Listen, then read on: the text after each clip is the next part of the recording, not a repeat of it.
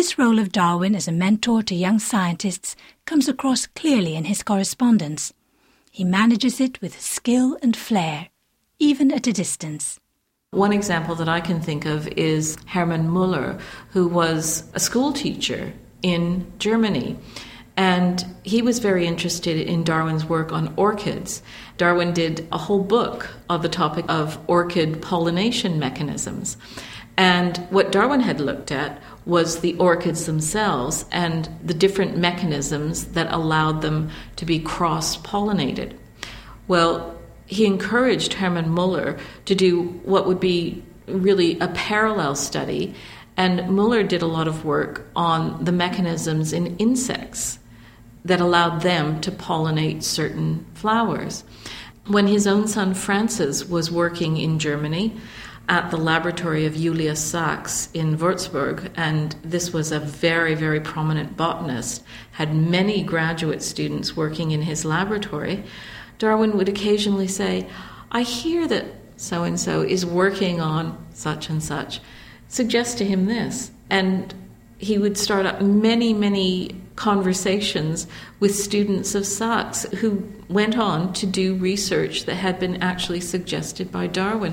So I think his role as a mentor is one of the things which really comes through in the correspondence and that you would not find through reading the publications.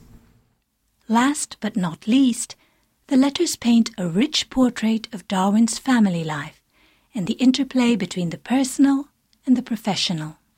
One of the fascinating things about Darwin is that he pursued his science in a really domestic setting.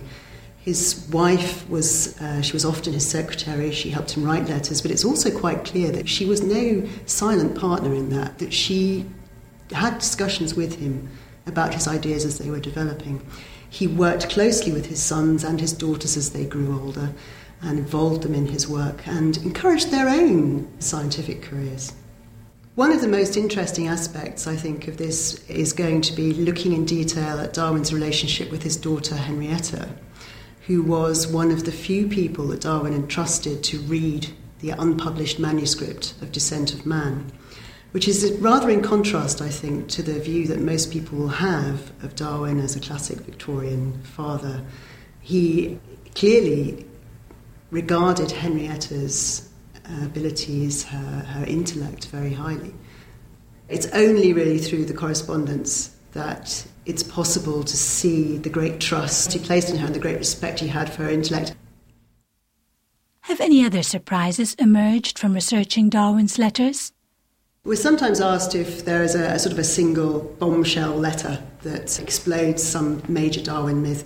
And I think the real value of the correspondence and the work that we do doesn't lie in that. It lies in building up this detailed picture of Darwin the man throughout his working life.